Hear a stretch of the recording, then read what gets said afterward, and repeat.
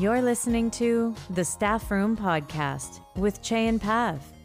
We talk casually yet poignantly about the most relevant topics in teaching today. So come on and chat with us because we love to engage in great conversation.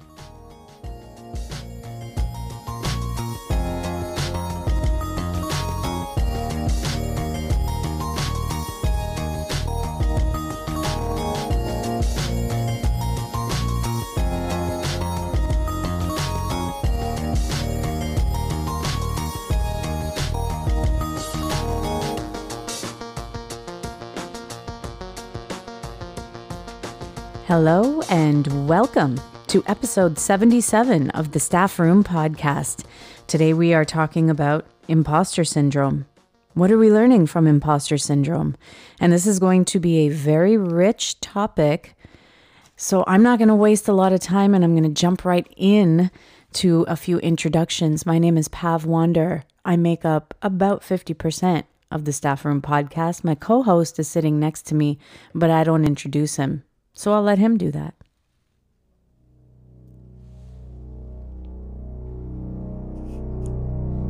And now, from Cone University, 6'6". What? Whoa.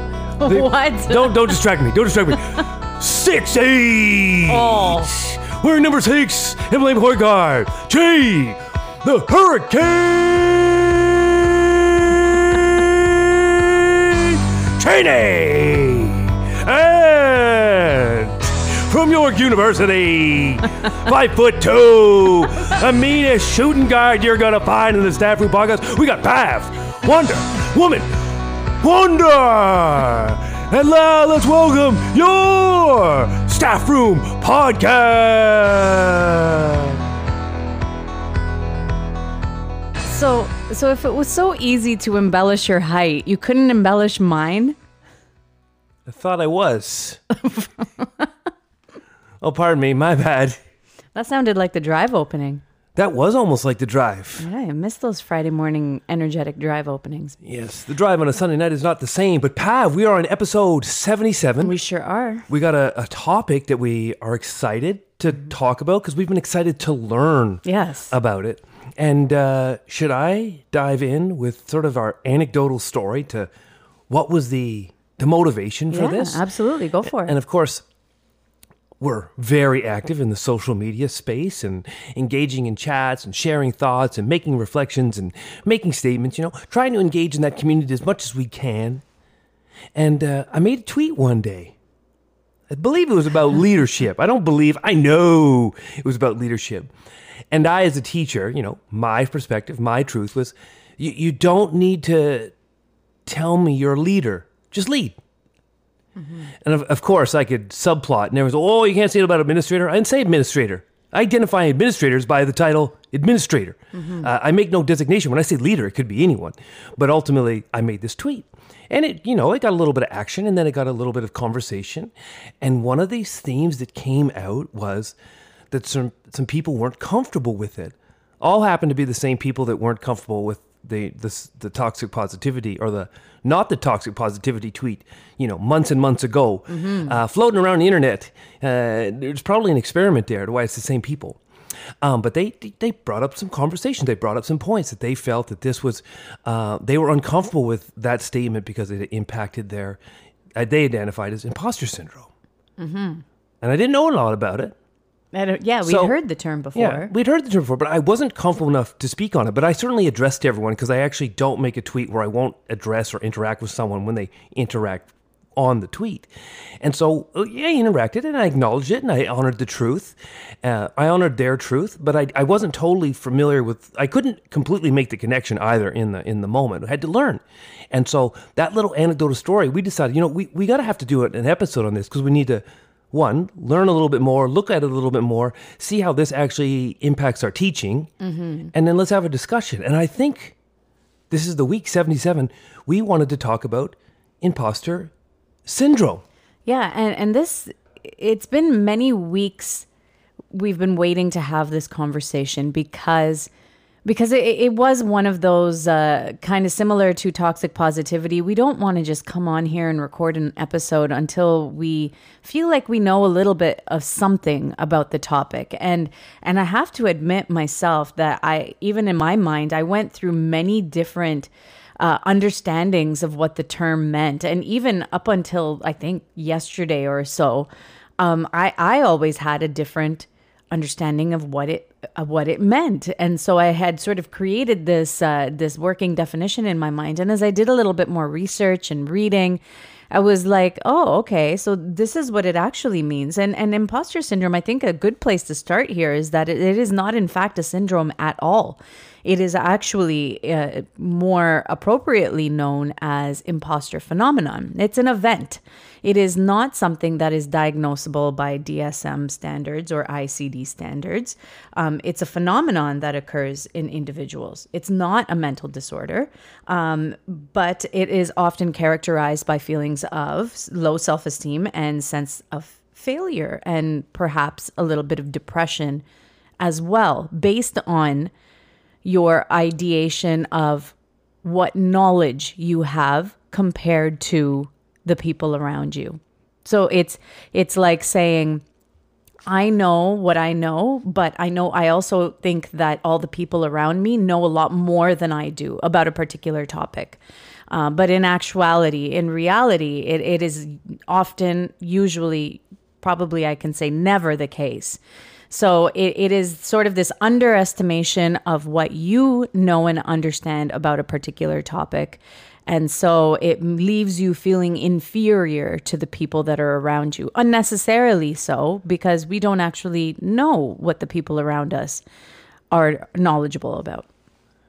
There's so many things I want to dive into. Yeah. Some of them I'm confident, and some of them I'm not so confident, and I'm sort of wavering, and I'm trying to piece together. And I like the fact you brought out that part that it's imposter phenomenon or an imposter experience. And I thought that was important for me because in my first dealings with it, as much as I wanted to honor that truth, I wasn't totally sure whether it was sincere or it was being used as a leverage point. And I was like, do we really want to talk about this? Or is this your means of having a conversation where you, as much as you say you want a conversation, but in order to have the conversation, you have to manifest a point of leverage, that upper hand. And so I want to honor these experiences and people that are truly feeling this at times, and then work to alleviate it or find out what can be my role as a support, or as a teacher, how do I ensure these type of feelings aren't resonating with my students? But one thing I had to grapple with is that it's like the boy who cried wolf. Are the people that are using it the most really the ones that really are suffering it from it the most? Or is it, I can catch on to this so quick and use this as my new talking point, my new leverage point, that I can use this merely to brand myself, merely to give myself an upper hand in an argument in a social media space, in a social platform space. And, this was comfortable for us because one of our little, it's a mini experiment per se, is that we had you make the same tweet a few weeks later, because we were curious if these same people that have come after my tweets a few times would ultimately come after your tweets. And of course, there's lots of layers behind that, whether you'd see it, whether you would interact with it. But rest assured, none of them actually did. No. And you can jump in there, Pav. I was just going to add that the overwhelming conversation around when I posted the exact same tweet was very positive. It was very much in agreement with what I had to say. There was nobody challenging or pushing me back. And I have to highlight that I am a racialized woman. Because I think this is going to be a factor when we start to go through this, is that who historically is really being victimized by this. Is victimized the right word? I don't know. Who falls victim to this phenomenon, yes. And who's claiming it for themselves so early on that people that really could advocate for it don't feel comfortable in a position to reference it because it's been consumed by white males in a very quick amount of time. Well, I can throw in that maybe it's not all white males, but it's definitely a privileged group of people who can use it to their advantage to appear more authentic or humble, right? Like, oh, I don't actually know as much as you do about this topic, but I'm just going to humbly state my opinion. So is it something that can be used as a leverage point to a privileged group of people? Is it something that makes you more approachable, more accessible as a white male or white female, or just a person of authority or of privilege? Because privilege is power. It's just power is predominantly dominated by white male. Absolutely. There's a couple points I'd still like to touch on here, and I'd make a reference back to our toxic positivity episode, because toxic positivity actually is a diagnosable clinical psychologist position. You can diagnose toxic positivity. You can reference it. It can't be something you get, I don't know if treated is the right word, but it's something you can talk about, which makes it slightly different, because now in that space, when you say something's toxically positive, are you saying it as a clinical psychologist? Have you studied it? Or are you just whimsically stating it? It's slightly different, because imposter phenomenon isn't diagnosed. Like you said, it's an event. So there's actually, despite the two events bringing us together to talk about it, there is a distinct difference. And I thought that was important to highlight in my notes here, was that when you studied toxic positivity, it is a clinical condition that is you can reference, but this one you can't. And I think that was important for our learning and our working definition, because we don't want to trivialize syndromes by elevating. I don't know, even again, I don't even know if elevating is the right word, because like I said, I'm comfortable to talk about certain things this episode, but there's other things I still got to work out in this dialogue. Yeah, I think that similarly to toxic positivity, I think that it has been on the rise because of social media, because that you are so easily able to highlight what you know and possibly what you don't know, or feel like you are so inferior to somebody who knows so much, making these, whatever the case might be, creating these great infographics about particular topics and posting them, wondering, wow, I didn't know this stuff. And how come I don't know this stuff? And I think what I would like to do is link it back to a little bit of not necessarily the toxic positivity, but the toxic productivity, and bring it back to the fact that a lot of those same feelings of inferiority, of low self-esteem, of anxiety, of depression, are prevalent in people who identify with actually having experienced this imposter phenomenon event. And linking that back to toxic productivity. Those two have very similar traits. So people who feel that they suffer from the toxic productivity are also feeling those feelings of inferiority or low self-esteem, not being able to keep up with their peers, not being able to produce the same things that other people are producing. And so I think that there is a little bit of a link there that when you brought up toxic positivity, I just wanted to highlight that in my reading and my understanding, that's something that I found to be the case. When you said authentic, I started to make this connection to, again, who am I seeing that's promoting and preaching it's time to be authentic, it's time to be authentic? And I was jotting down some notes. I said, I think it's the same, and this isn't empirically proven, but it's my sense, it's my experience that this is the same people in power and privilege that get to go out there and brand themselves as authentic right away, which is ultimately, we've done some research on this, and authenticity, it doesn't have like this unlimited ceiling of greatness. You actually ascend to a point where your authenticity centers yourself so much that you become a narcissist. Yes. There is a pathway, and we don't hear a lot of that conversation of my authenticity leads to narcissism. And I think it's because it's been so quickly branded and consumed by certain people to use to their advantage that this idea of trying to be truly authentic gets lost, because it is so quickly consumed by people in a position that can consume it. And like you said, throw out infographics or make little videos where they're in a position where they can do this freely and easily. And it's tough to sort of catch up, or it's tough to feel that you can do the same. I don't want to trivialize even imposter experience with our own experiences, but if I think of as just being two teachers trying to keep up in the podcast arena, trying to keep up in the content creation, one thing we can't do is ever take any time out of our teaching day to do it. I don't have that power. And so sometimes when you think, well, these people are producing these great graphics and they're doing this and they're doing that, and you stop and you realize they're in a position where they don't have to be completely accountable to their children. they're students all day long. And so they have these abilities to go off for a few hours and make a graphic or do this or do that. And from my position, I'm like, ooh, can I keep up? Yeah, that's right. When we think about the Staff Room podcast, can we keep up to podcasts that aren't sitting in a classroom space? I just would like to throw in an anecdote here for listeners who might be feeling like they're close to making their own connection here, because I just had one. In this idea where there's just not enough time during our day, and we can't take that time from our students. Even if we really, really wanted to and tried to, we couldn't. Those students really take up all of our attention, and we give that attention to them. That's what we're there to do, and we do that. And I was asked by a couple of colleagues a few days ago, actually. He was like, hey, we usually go and sit over there in that open area to have our lunch. Why don't you join us? And I wanted to say yes, because I just wanted to take that break and go join some people and talk with them over lunchtime. But I said, no, I can't, because lunchtime is the only time that I have to catch up on some of these other things that I need to do.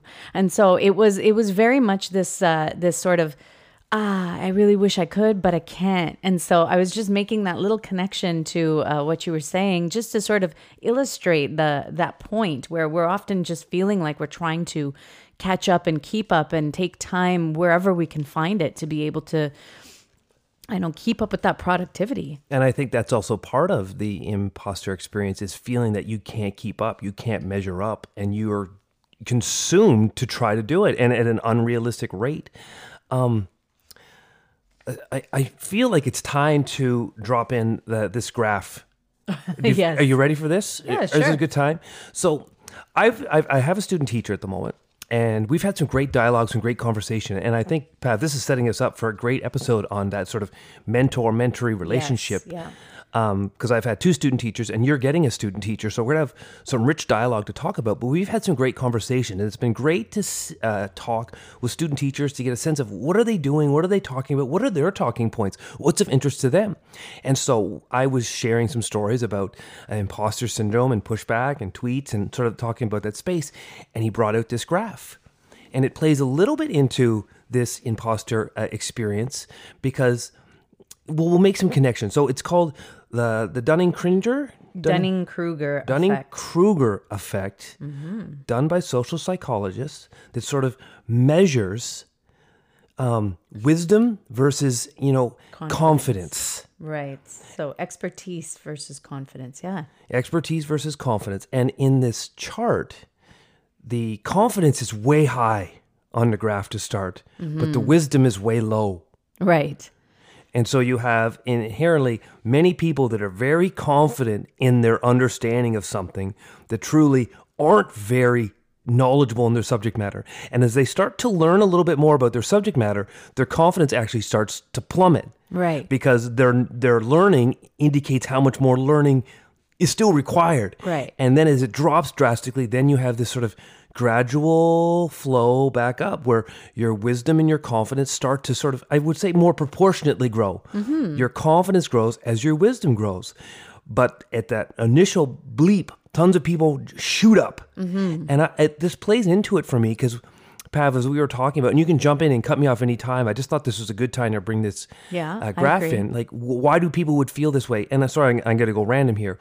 Looking it up, 70% of people in the workforce identify as having had this experience. Yes. So it is a common experience. So if you've made a connection and you and I are making connections and jotting notes, it's quite common that many people have had this imposter experience. And this graph, I thought, for me, I said, this is going to explain a lot of it, because so many people around us actually, I don't want to say negatively, but they're not as wise on a subject matter as they think. But they have the initial vernacular. They have the volume. Yes. That really consumes you to think they know what's going on. And I actually made a personal connection. I thought about me in a staff meeting. Is my sheer volume, and not that I'm always actually very loud in a staff meeting, but maybe early on, maybe a few years ago back, I would have, assumed that my vernacular, my boldness was probably on this scale of really confident, but not nearly as wise as I should be. And how many people had their voice erased, felt anxiety, felt stressful, felt they couldn't be heard because I was billowing from the mountaintop. I had that point as well as just, as something that I wanted to highlight I actually wrote down, do these privileged few and their claims of this imposter syndrome erase the feelings that might be felt by people of color or people who don't have that loud voice in their classroom. So if I'm somebody who is a privileged person and I claim either that I know a lot about a topic even though I don't, or my loudness sort of shows that,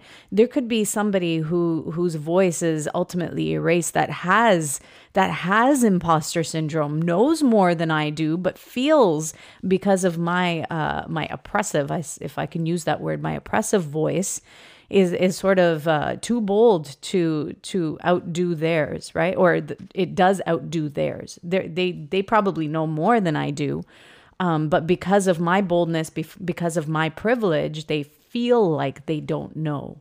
And that's something that we can't actually measure because we don't know what you know until you say it. But if you feel like you have imposter syndrome, then you're not going to speak up.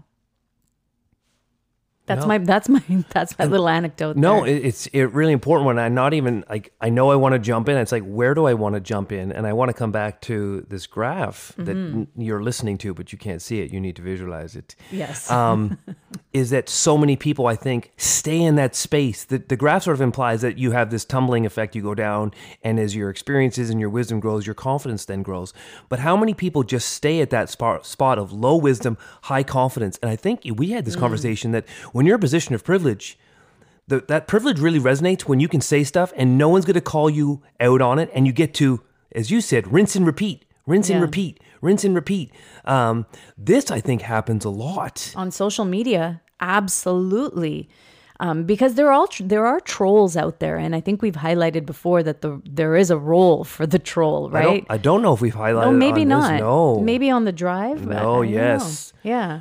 The role of the troll is exactly in this scenario is that we think, oh, it's just a troll, it's just a troll, it's just a troll. But the troll to its roots is a disruptor. And it's a disruptor of a system, or it's a disruptor of a person that's in such a place of privilege that they're untouchable. And so when someone's untouchable, like we collectively as a staff, let's say we have a staff member. Let's make it personalized. Let's say I'm the staff member that's low wisdom, that's big and it's huge, and I'm boisterous. The rest of the staff has to shoulder the burden of not calling me out. Because I get to go off, I get to talk, I get to speak, I'm doing this, I'm doing that. And the rest of the staff either remains silent, feels anxious, doesn't want to jump in, imposter experience. And everyone shares or hold on to that. They have to shoulder all the burden of me being low in wisdom, high in confidence. It puts such a stress on a staff as a collective. And then I'm going to jump to the classroom if I can, Pat, for a second. It reminds me of a teacher that I have to ensure that I don't allow one student to hold that position. Even if they're really confident, and maybe they do have the confidence and the wisdom, I don't want them to able to hold on that mountaintop, because I'm not that I want to say this right, but I'm going to say it wrong, but I want to get the feeling out there, is that I don't want to have certain students that are erasing another student's ability to engage in the class because their loudness or their high confidence is instilling these ideas of anxiety and stress and alienation, which are themes we come across with SEL and anti-racism.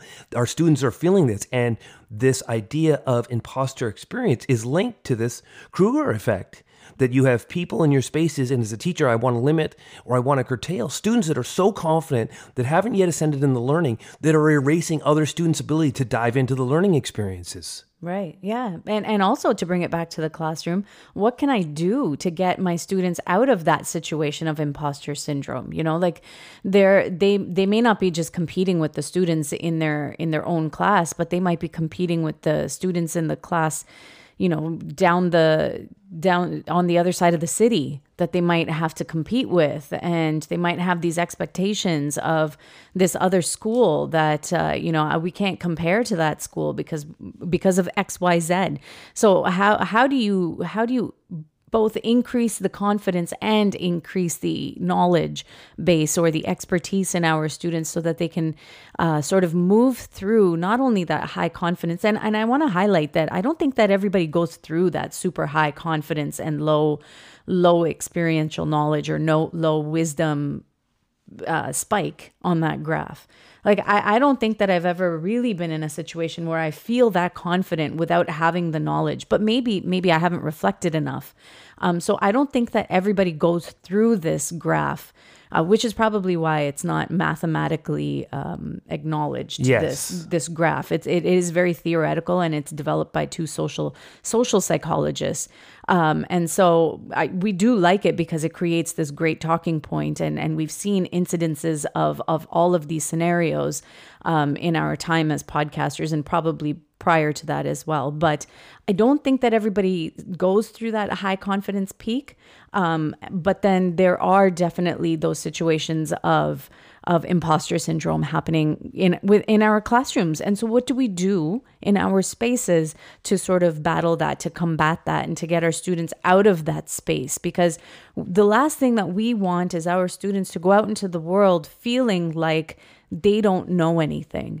And so I think as we were doing some of our reading and preparation, I recalled some conversations, some stuff that I had read in Pedagogy of the Oppressed by Paulo Freire, and Teachers as Cultural Workers, and also Bell Hooks, Teaching to Transgress. And in both of those books, or all three of them, the authors talk about agency, student agency, as being one of those reasons or one of those ways that we can take students out of this feeling of imposter syndrome or imposter experiences and move them up that scale of wisdom and confidence, because that agency allows them to do that. So that was sort of where I left my reflection, because I feel like there's still more reflecting that I would like to do surrounding that topic of what kind of agency do I need to give my students, and what other kinds of supports do I need to allow them to have to move up. Because it's not just giving them ownership. There has to be more scaffolding and foundations built on that for our students to get to that point. Because if you don't have that confidence, if you're already doubting, then you're just not going to... This is a lot of the issue with student voice and student agency, is it just... There's a lot of assumption that everyone's coming at an equal playing field, and they'll all embrace the opportunity equally and get as much out of it. But many of our students... They're not coming to school or the learning space with the same feelings. And when we talk about racialized students, more so, right? We learned this from Clinda Klein, gave us that example once, that the assumption with a lot of these pedagogies and like learning skills per se is that we're all starting at zero, but we're not. There are students that are unfortunately starting, she used the example, they're in a deficit. They're at a -2 or they're at a -3. And so when you have students, when I link this now to this imposter experience, if you have students that are already feeling this way, opening up an activity of agency, it's actually, you could probably argue, is actually going to exacerbate this problem more than alleviate it. That's right. That's right. And then suddenly you're going to have those students who feel like they have that power because they have the agency. They have the ability to share their voice. And so you'll see that spike. You'll see that initial spike happen where there's super high confidence because their teacher has told them to just share your voice and just go for it. But then they don't have the knowledge base or the foundation to back that up with. So does that cause our students to fall into imposter syndrome for longer? Is it a cycle that repeats? Hadn't thought about that. Yeah, that's something to consider as well. Do we go back and forth before we go up? Yeah, well, and even think, because it's an experience, it's because it's not a syndrome that you can cure per se, that the experience, you're never going to eliminate all of them.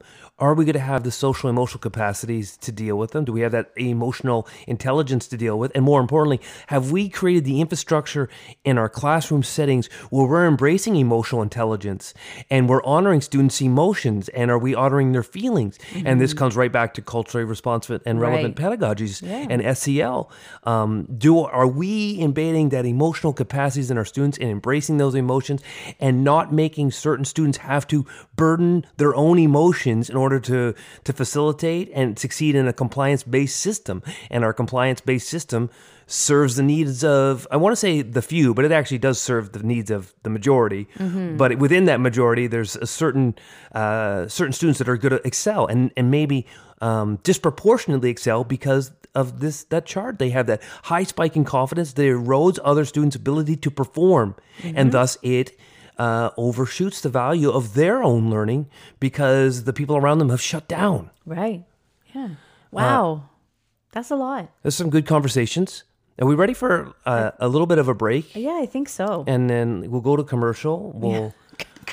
We'll bring this back and hear from our sponsors. Yeah, I think so. Yeah. And this episode is brought to you by Clint Eastwood. Go ahead, make my day. Well, you know the Staff Room Podcast hit the big time when Clint Eastwood is sponsoring us. That's a big one. That's a big name. Thank you, Clint. We appreciated that.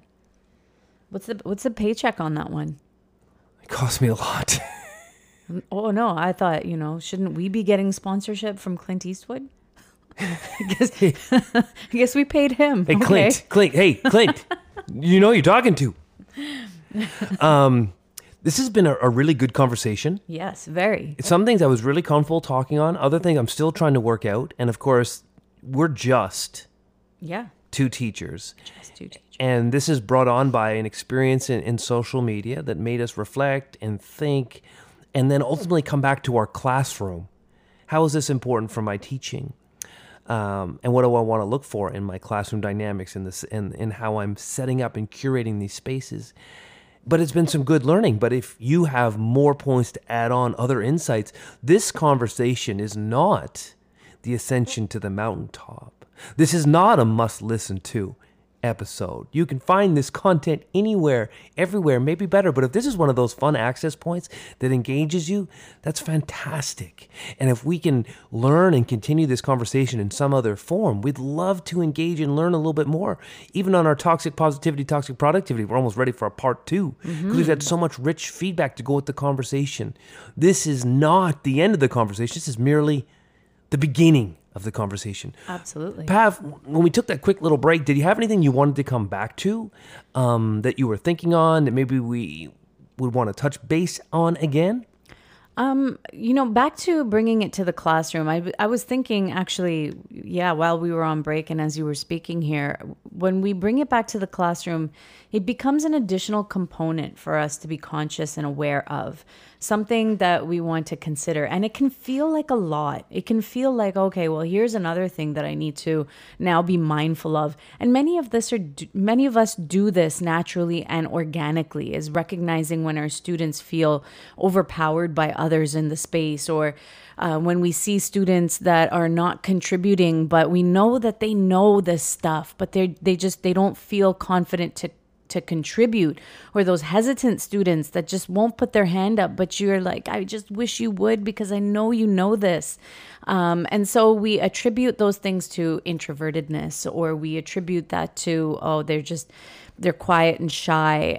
They just don't like to speak in public. But have we ever considered that they may be suffering from, I don't want to use that term necessarily, suffering from, but they may be experiencing imposter syndrome. It could be something where they just feel like they internalize the fact that they just don't think that they know what the other students know.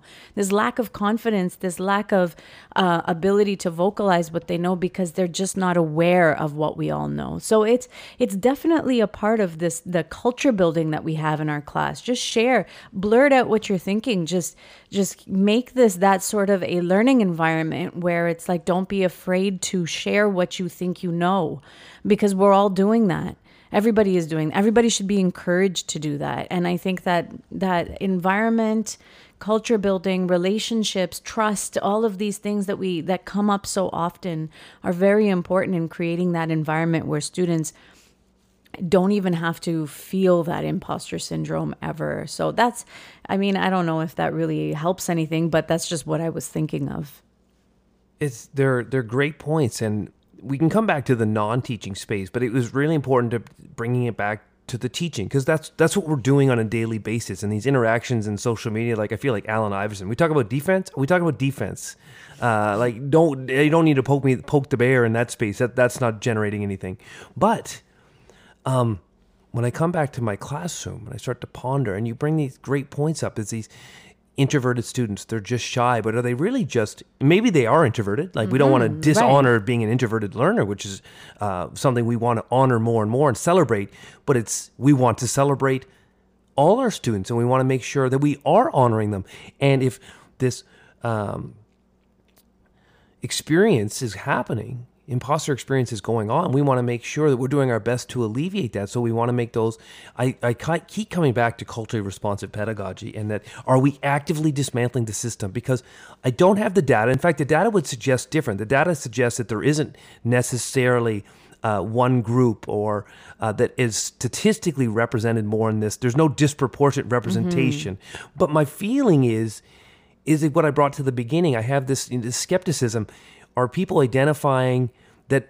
I don't want to trivialize their identification, but I feel that it's the racialized student in my spaces where this is more pertinent and it's more overshadowed, or they're not able to articulate it because it gets consumed and the title gets taken by someone so quickly that they no longer feel that they can articulate that this is what they're going through. And so I do have some skepticism, which I don't want to have, but I want to be able to, that culturally responsive pedagogy that I'm working through, and I'm working to get better at all the time. I just feel that in our experience where we teach with almost completely racialized community, that my racialized students don't get the chance to really learn about this, embrace it, try to work together collectively to celebrate, so that you're not feeling these experiences because it gets consumed and taken.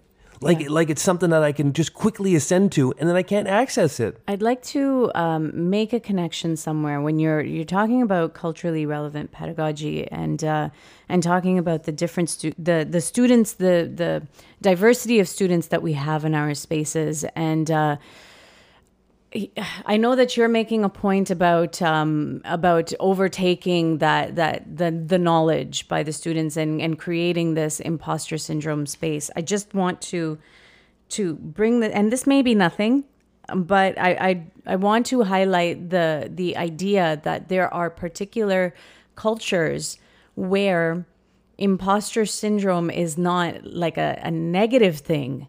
It's not a syndrome. It's not a negative experience, that you never assume that you know more than anybody that is around you. That is the cultural norm and expectation, that the people that are around you are to be respected and revered, and you always acknowledge what they know before you acknowledge what you know. And so are those cultural differences? I'm thinking about the Japanese culture because that's what I read about, and that's what I understand, that you allow the people that are around you in your space to highlight their knowledge before you bring up yours, and you always assume that you don't know what the people around you know. So I'm wondering if that plays into the imposter syndrome, this graph or this experience within the classroom setting. Do we have students in our classrooms who don't presume to know more than anybody else, or even equal to the other people in the space, because it would be disrespectful to take that on, or to be, claiming to have more knowledge than other people, or even equal knowledge to the people around you. So it was something that I wanted to bring up because it's something that I read about. It may not be quite accurate, but it is something that I had in my mind, and I feel like there's a connection there. So, please, if you know more about this. It reminds me of the quote you made about... it takes a village to raise a child, and how we had a different, the interpretation of that quote varies based on your culture and what that means. And as you were talking about that, I was thinking, I didn't come across this, nor have I thought about it. That's a really important point to make. Certain cultures are going to value this. Yeah. Right. Interesting. It's like making associations with the people around you. Like I'd prefer to associate with people who I'm not smarter than because I want to learn from them. And so I want to honor and respect the knowledge that they have, a fully understanding that I don't know as much as them. I'm having a gym guy moment, reflections of being back in the gym when kids rush to make their teams and they just stack up their team with all the good guys around them. It reminds me of this chart. It's somewhat unrelated, but it's like, when you were talking about, I thrive on feeling like everyone around me has got great wisdoms and I'm soaking it all in. Yeah. And I made this quick connection to my gym class where there's certain students that they just want to quickly assume all the talent around them so they can just blow people out of the water because they don't want to learn from the other team. They don't want to learn. They just want to stack their team so there's no real learning going on. Yeah. Because if I can just bring all the great talent here on my squad, we're just going to go and we're going to dominate. That's right. It's not quite the same, but it just that story popped in there for some reason. Yeah. Well, it's relevant. Because it's a connection. As me as an athlete, I actually at the opposite. I don't want to be on a stacked team. I want to play against a greater team that's going to, challenge me, That's right. elevate me, make me work a little harder to better my skills. Exactly. This has been a good conversation. Very good. You've highlighted a bunch of sources. I have one quote that isn't really, right in the right place right now, but I jotted it down. And I want to hear it. And I have my Ralph Nader impression. I love the Ralph Nader impression, so I just want to hear it for that. End quote. It's not about what you are that holds you back. It's what you think you are not. End quote. Dennis Waitley. Interesting. I thought that was a good little segment. Very good. Anything to talk on? Or I think we can wrap this up. Yeah, I had a lot of notes. So if you heard a lot of rustling papers during this episode, it was me flipping back and forth through all my notes that I had taken, quite a few. But I did checkmark things as I was going through, and I nailed everything. I got to everything I wanted to say. I can quickly wrap us up with a swag bag. But I think that. before the swag bag, we've got these two components. How we dealing with in the imposter experience with sort of our peers and the adults around us. The social media in the space. social media scene. And I think in that scene, I have some more skepticism because the only people I've ever seen use it are white males. Yeah. White powerful males. That's the only one. Those are the only people I've ever seen use it. But I don't want to diminish what the experience is. But my feeling is that our racialized community, racialized females. Although you highlighted another great point, my feeling is that that's who's actually, or that's where we should be honoring or acknowledging. Early research into this topic was focusing on women in the workforce. Yes, that's right. Because they only later seemed to find data that just didn't seem it was disproportionate. But that seems more natural for me. That yes, in this space where it's a traditionally white-dominated space, being a female, and especially a racialized female, this is going to mean all these inner doubts are not feeling in or not feeling a part of the team. Yeah, can I just add that for most of my teaching career, I can now look back and say that I had imposter syndrome for most of my teaching career. And I think that only in the past couple of years, I feel a little bit more, I would even say that at the beginning of our podcasting journey, and if you go back and listen to the first couple of episodes, I have zero confidence whatsoever in what I was talking about. And so I think that confidence level and that and the knowledge has moved up on that graph. So definitely I can say that I have experienced this up until very recently as a racialized female. This podcast experience. And a podcaster.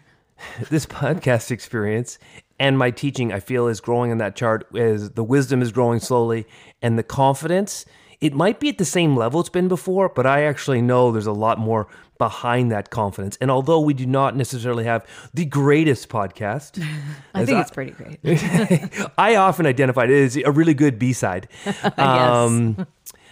But I know it's growing and I know it's ascending. And I'm more and more proud of the work we do. And not that I'm not proud of the early journey, but I certainly wouldn't hold on to the words I was using then. But we've always talked about that. The relevancy of this podcast is right now. Yeah. Maybe it still has relevancy in 5 days, but maybe it doesn't. Maybe we have a shift and we see something. But let's get to the swag bag. Swag bag. My favorite time. Because you can sit back. That's right. That's when I pick up my glass and finish just listen. Coffee. lots of different things to talk about in this swag bag, and maybe they don't ascend in any natural order, but when I come back to thinking about the students, I thought emotional intelligence was really key to making sure we're very explicit with our teaching on that. It really connects back to that culturally responsive pedagogy. Certain students are being asked to burden and shoulder great more to contain their emotions, suppress their emotions, when we really need to collectively learn to embrace and honor and celebrate and collectively hold on and burden the emotional stress of our class, if you want to call it stress. So I think emotional intelligence is something we need to be very explicit in communicating with, and was one of my swag bags. I also had in here the social media space. It can exacerbate, and people rushing to take ownership, and I can be a little skeptical here, and I don't want to be skeptical, but I do tend to be a little skeptical. And I had here, it's about honoring experience. It's about truly giving celebration to our students, because I want to bring this back to the classroom. Yeah, of course. Because ultimately, this conversation for us is how we're going to be better classroom teachers, and being aware that this is something that our students are going to be negotiating and navigating, and the idea that it's an experience that can happen one day, can come back in 3 weeks, that the syndrome is not a syndrome. It's an experience. It's a phenomenon. And so I think we would like to think we can chart its ascension. We can see it coming, but there are experiences. And I think we can be confident that many, many students are going to go through it at some point, which links back to the first part of my swag bag, that emotional intelligence. I think those are a couple key points from this episode, Pav. Yeah, I think that those are some great takeaways. And I learned a lot from this episode and from our conversation together today. And even through the research that we've done and talking to people as well, and seeing this term being used on social media and elsewhere. So very enriching for myself, and lots to think about going forward. So thank you for that great swag bag. Everyone, thank you for listening to episode 77 of the Staff Room Podcast. And we were talking about imposter syndrome. Thank you, everyone, and we'll see you next week.